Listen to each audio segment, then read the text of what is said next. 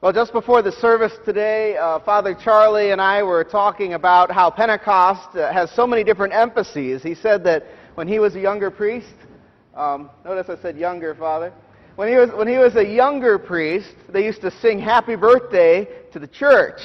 And that is a very good thing to do because Pentecost, in a sense, is the birth of the New Testament church. There's all sorts of themes going on Pentecost.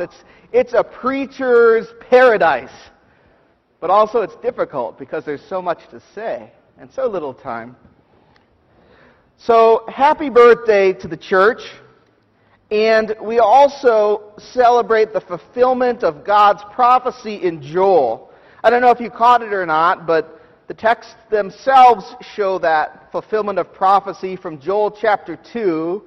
If you have your bulletin, it's the acclamation for Pentecost on the very first page, where the Joel prophesies through the Lord, and then it's fulfilled in Acts chapter 2. The Lord will pour out His Spirit upon all flesh, and your sons and daughters shall prophesy. And it goes on, of course. But the main point here is the Holy Spirit is poured out on all flesh. And last year, we focused on the sevenfold gifts of the Spirit. We're not going to do that this year. This year, we're going to focus on that third person of the Trinity making a new people. You see, there's a promise in the Scriptures where God talks about making a people, and we see in the Old Testament passage today from Genesis that the peoples of the earth are dispersed because what do they do with all of their effort? What do they do with their common language? They start to build the Tower of Babel, a glory unto themselves. And of course, sin taints that, and so God disperses them, sending them to other corners of the earth and giving them languages so that they cannot communicate and cannot further their sin. But we see the opposite of that on Pentecost Day. After Jesus has ascended into heaven, we see that language is not a barrier for the new people, for the kingdom of God. Look, if you will, with me at that gift of the Holy Spirit. And you'll recall how last week our Lord Jesus Christ ascended into heaven promising this gift of the Holy Spirit. So this is not in your sermon, is in your bulletin text. This is the passage before the one that Father Joshua read to us this morning, where Jesus says, where we read, and while staying with them, He ordered them not to depart from Jerusalem, but to wait for the promise of the Father, which He said, you heard from me. For John baptized with water, but you will be baptized with the Holy Spirit not many days from now, Jesus says, before ascending. And so it's interesting that Jesus orders them to wait for the Holy Spirit. Why? He's ascended into heaven. Why aren't they just to go out and start the church? Right? So often, we as Christians are tempted to do this too. I'm going to do it in my own power, do it in my own right. But Jesus says, wait. And He doesn't just say it, He orders it. The answer is in John chapter 15, verse 5, where Jesus is with the disciples and He says to them, I am the vine and you are the branches. Whoever abides in me and I in him, he it is that bears much fruit. And here's the key takeaway phrase, for apart from me, you can do nothing. For apart from me, you can do nothing. Jesus is speaking spiritually here, although it's also true that without Jesus, indeed, there is no existence itself. So this is an absolute fact, not just a spiritual one. But without Jesus, there would be no creation, first of all. But for those of us created in God's image, without Jesus, without the Holy Spirit, the Spirit of our Lord, we can do nothing. Bishop J.C. Ryle, the one-time Bishop of Liverpool in England, who was prolific in his writings and sermons, makes a point here that can't be overemphasized. He says, the union between the branch of the vine and the main stem is the closest thing that can be conceived. It's the whole secret to the branch's life. Strength, vigor, beauty, and fertility. Separate the parent stem and it has no life of its own. Now, I made a mistake this week. I was trimming I have a beautiful honeysuckle plant that grows on the trellis across my driveway. I have it there because the hummingbirds love to come, and it's just beautiful in and of itself. But when I was trimming, I wasn't careful, and I trimmed one of the stems that caused a bunch of branches to die. Now, fortunately, honeysuckle grows back quickly, so it'll be fine. But the point here that Bishop Ryle is trying to make is that the life and the vitality in the branches are not their own. They're coming from the stem. And if you sever that stem, if you're severed from that stem, that life, that beauty, that vigor, that strength, that fertility dies. The flowers don't bloom. And of course, eventually, it falls off and is thrown away. As we look at the text today, I want to look at these 5 qualities that Bishop Ryle outlines in his exegesis. 5 qualities that come with being connected to the vine. Number 1, life. Life. Number 2, strength and vigor. We're combining 2 there. Strength and vigor. Number 3, beauty. And number 4, fertility. So life, strength or vigor, beauty, and fertility. There's 4, I guess, if you combine strength and vigor. Let's look at life. We've already touched on this one a bit. Without being connected to Jesus, men and women cannot have life as God intended it. Period. That's a bold statement today, but it's true.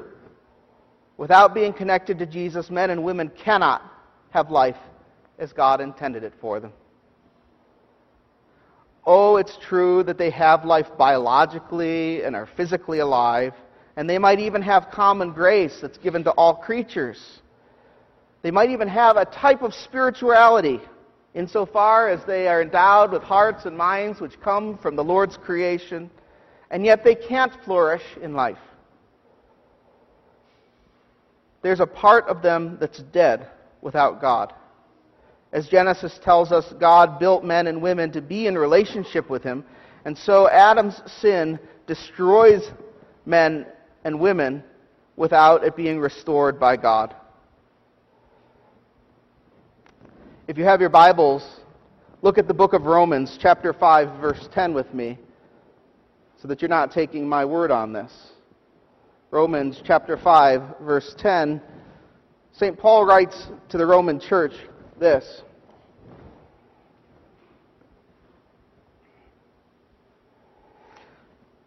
For if while we were enemies, we were reconciled to God by the death of His Son, much more now that we are reconciled shall be saved by His life. Let me read that again. For if while we were enemies, we were reconciled to God by the death of His Son, much more now that we are reconciled shall we be saved by His life. Notice, that life is a gift. It's His to give to us and ours to receive. When a person's baptized and then converted, the first thing that happens is the Holy Spirit restores and reconciles that relationship with us, between us and God. But then He continues to pour life into us. Christians call that pouring in of the Holy Spirit, we have a word for that, it's called grace. Grace. It's activating grace. It brings to life things in us that were hitherto dead. that without which we can't have as part of our own lives. So it's important to understand that because of this, a Christian, even a baptized baby, potentially has more ability to understand and do things in the kingdom of God than someone outside of the church, a grown adult even. All we have to do to see this is to look at today's scripture when we look at St. Peter the Apostle. Again, in the passage that Father Joshua read to us outside, so it's on the inside of your bulletin here on page 2, Acts chapter 2. Look at verse 14. But Peter, standing with the 11, lifted up his voice and addressed them. Men of Judah, and all who dwell in Jerusalem, let this be known to you, and give ear to my words. Now we're going to stop there before we get into any substance. Is this the St. Peter who denies Jesus 3 times? Who's cowering in the courtyard, afraid to even be associated with Jesus? No. This is a different man. This is a man who's been brought alive by the Holy Spirit. How do we know that? Well, it's earlier in the passage, right? What has happened to St. Peter? What happens in John chapter 20 that we read a few weeks ago? And what happens here in Acts chapter 2? If you go back, you'll see it in verses 1 through 4. When the day of Pentecost arrived, they were all together in one place, and suddenly there came from heaven a sound like a mighty rushing wind, and it filled the entire house where they were sitting. And divided tongues as a fire appeared to them and rested on each one of them. And they were filled with the Holy Spirit and began to speak in other tongues as the Spirit gave them utterance. Like the sound of a rushing wind, the divided tongues of fire over their heads, those are images of them being filled with the Holy Spirit. And He gives them new life. He changes who they are. They now have that life abundant. And out of that abundance of life comes what? The next point. Strength. Vigor. It's out of strength and vigor. It's out of that life that comes the strength and vigor. There's a holy boldness that St. Peter has here in Acts chapter 2 that he didn't have before. We see that with new Christians sometimes, don't we? When we see new Christians, and it's not just excitement, it's not just emotionalism, it is the flipping of a switch has gone on them because the Holy Spirit has touched their hearts, and now all of a sudden they have new life, new strength, new vigor. The Holy Spirit comes and brings real power. Jesus says as much in today's gospel. Look at John chapter 14, verse 12 on the back of your scripture insert. Truly, truly, Jesus says, whoever believes in me will also do the works that I do, and greater works than these will he do, because I am going to the Father. How are the apostles going to do greater things than Jesus? Well, this greatness is not in miraculous spectacle. Although they certainly match Jesus, we see amazing things go on in the book of Acts. But the power of the Holy Spirit to give them greatness is the impact that they have on the world. We see in the beginning of this greatness in Acts chapter 2 that we were just reading. And what's going on there? The gospel goes forth to all nations. Did you catch that? I know Father Joshua did. I was kind of cruel to him. I didn't tell him he was reading this passage till this morning. Sorry, Father Joshua. But even I struggle with this too. All those names, the Parthians, the Medes, the Elamites, the Cappadocians. To all nations, the gospel is sent on the day of Pentecost. Do you know in 2015, according to the Pew Research Foundation, there was an estimate of 2.18 billion Christians in the world's population of 7.3 billion. 2.18 billion Christians. That's 31% of the world's population. What greater work is there than this? That from 12 people comes 2.1 billion in so many different places of the earth. The Holy Spirit, through the apostles, has created a great people. He has made a people of life, strength, and vigor. The church is that creation, and it's beautiful, and it's fertile. What the Holy Spirit creates is beautiful and fertile. Beauty is something that's often overlooked as impractical and scorned in our world, but it's really important, isn't it? The Holy Spirit brings about a beautiful creation in the church and in the individual. Beauty is an essential part of our lives. From the very beginning, the Holy Spirit inspired with beauty. Why would God give the manifestation of tongues of fire above the apostles as a mantle to them? Why would He do that? Why would He do that? There's no practical reason for that. It's not like, they were cooking hot dogs over it or something, right? No, it's an act of beauty. It's a mark upon them to inspire, to confirm. In his prophecy, Isaiah speaks about this. This is chapter 61, verse 3. There's so many good things in Isaiah 61, but I want to focus in on this. God, through Isaiah, speaks of a future glory for His people and a future beauty. One of the things that He has to say is this, and you don't have this in front of you, so I'll read it to you. Isaiah 61, starting with verse 3. The Spirit of the Lord God is upon me, because the Lord has anointed me to give them a beautiful headdress instead of ashes, the oil of gladness instead of mourning, the garment of praise instead of a faint spirit, that they may be called oaks of righteousness, the planting of the Lord, that He may be glorified. That's about you. That's about me. That's about the church, that we might be oaks of righteousness planted by the Lord for His glory. And He's given us that beautiful headdress, that oil of gladness, that garment of praise. Jesus quotes the earlier part of Isaiah 61 in the Gospel of Luke chapter 4.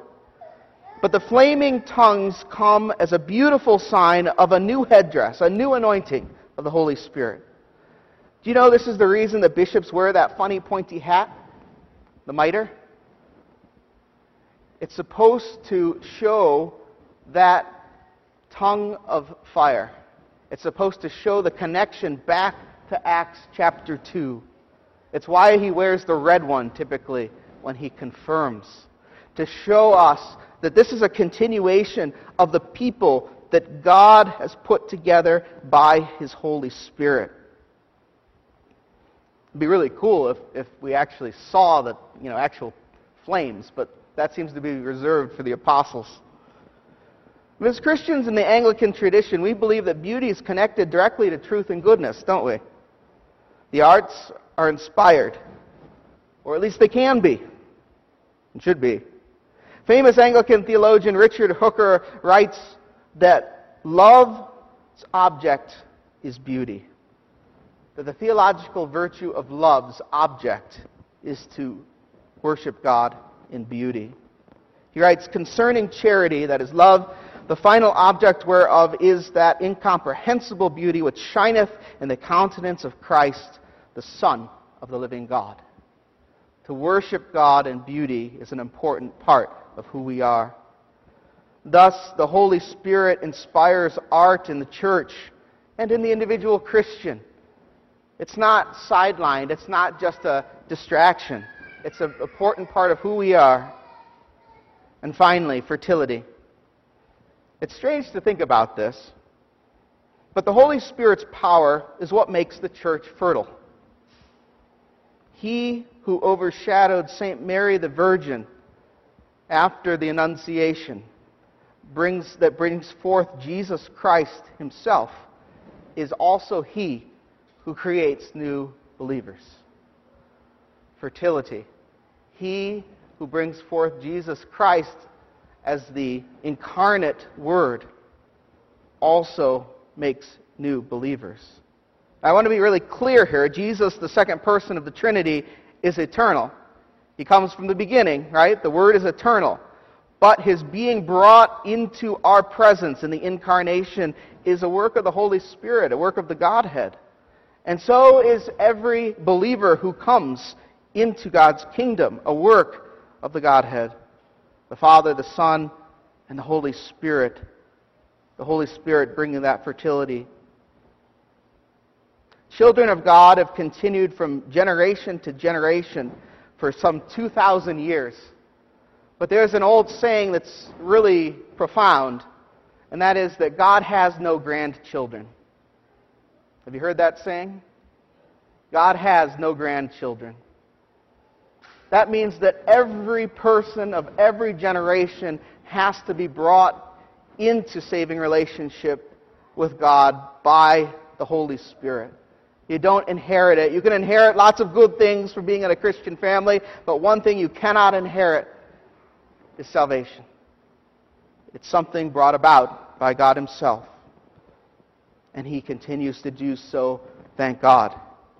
He continues to pour life, strength, and vigor, beauty and fertility into His church and into her children. So finally, I want to look in conclusion at 1 Corinthians chapter 12, verses 4 through 7. Look at chapter 12, verses 4 through 7.